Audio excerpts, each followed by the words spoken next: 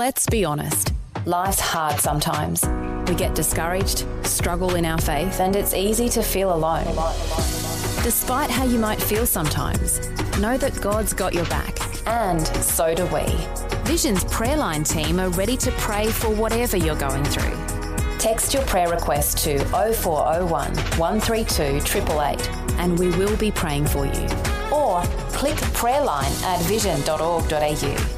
That's 0401 132 888 or vision.org.au. It's another way Vision is helping you look to God daily. Audio on demand from Vision Christian Media. Want to win in life's challenges? To know the will of God and have more passion for Him? Practical help right now with Tak Bhana and Running with Fire. Thanks for tuning in today as we wrap it up for this week. One of the most important subjects that you could ever listen to or hear about, and it's so valuable and so necessary in all of our lives, it's prayer. You can never hear too much about prayer because a lot of us know about praying. A lot of us have heard about praying. We could even teach about praying, but we don't pray a hang of a lot. So we've got to shift from knowing about it, hearing about it, to actually doing it. There's probably nothing more important than you can learn as to how to pray and to develop a consistent prayer life.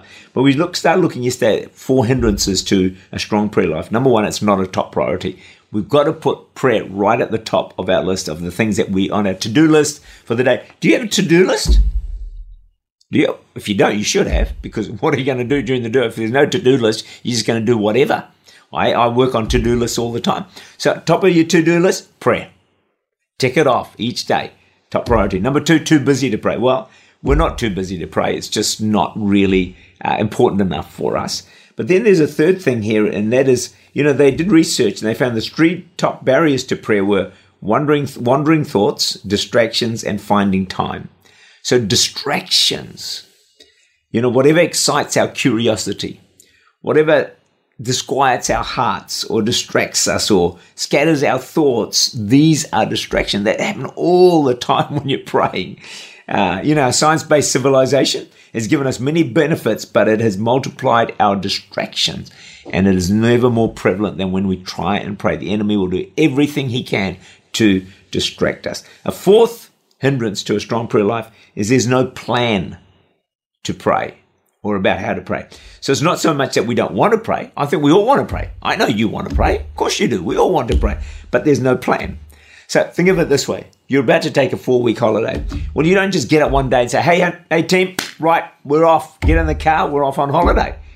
Well, you'd never do that. Why? Because there's no plan.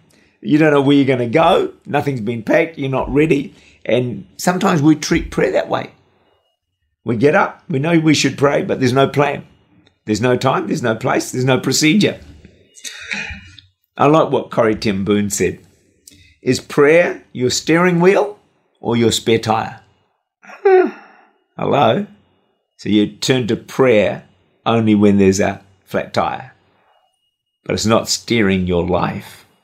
That's what my hope is through this week, that it will become your steering wheel. Prayer is the essential cornerstone of every believer and of the church.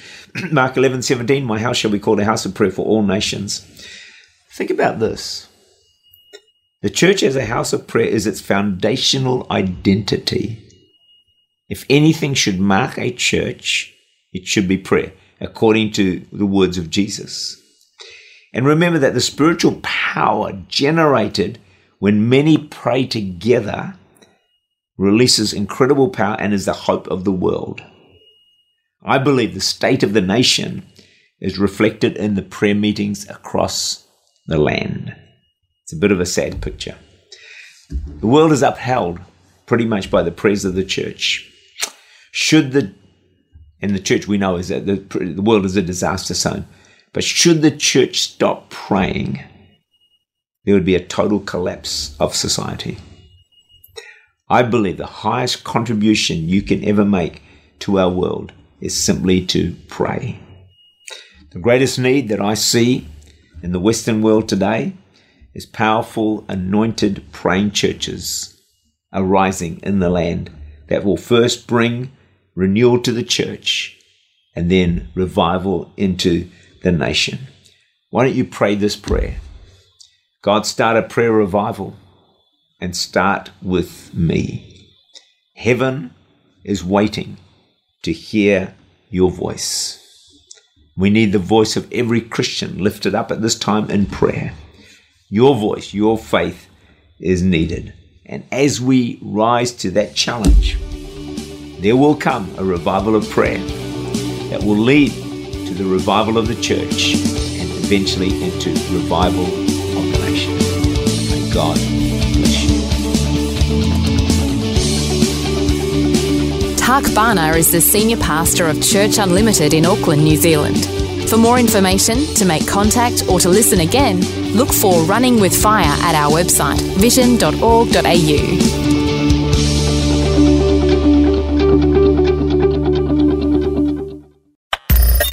Thanks for taking time to listen to this audio on demand from Vision Christian Media. To find out more about us, go to vision.org.au.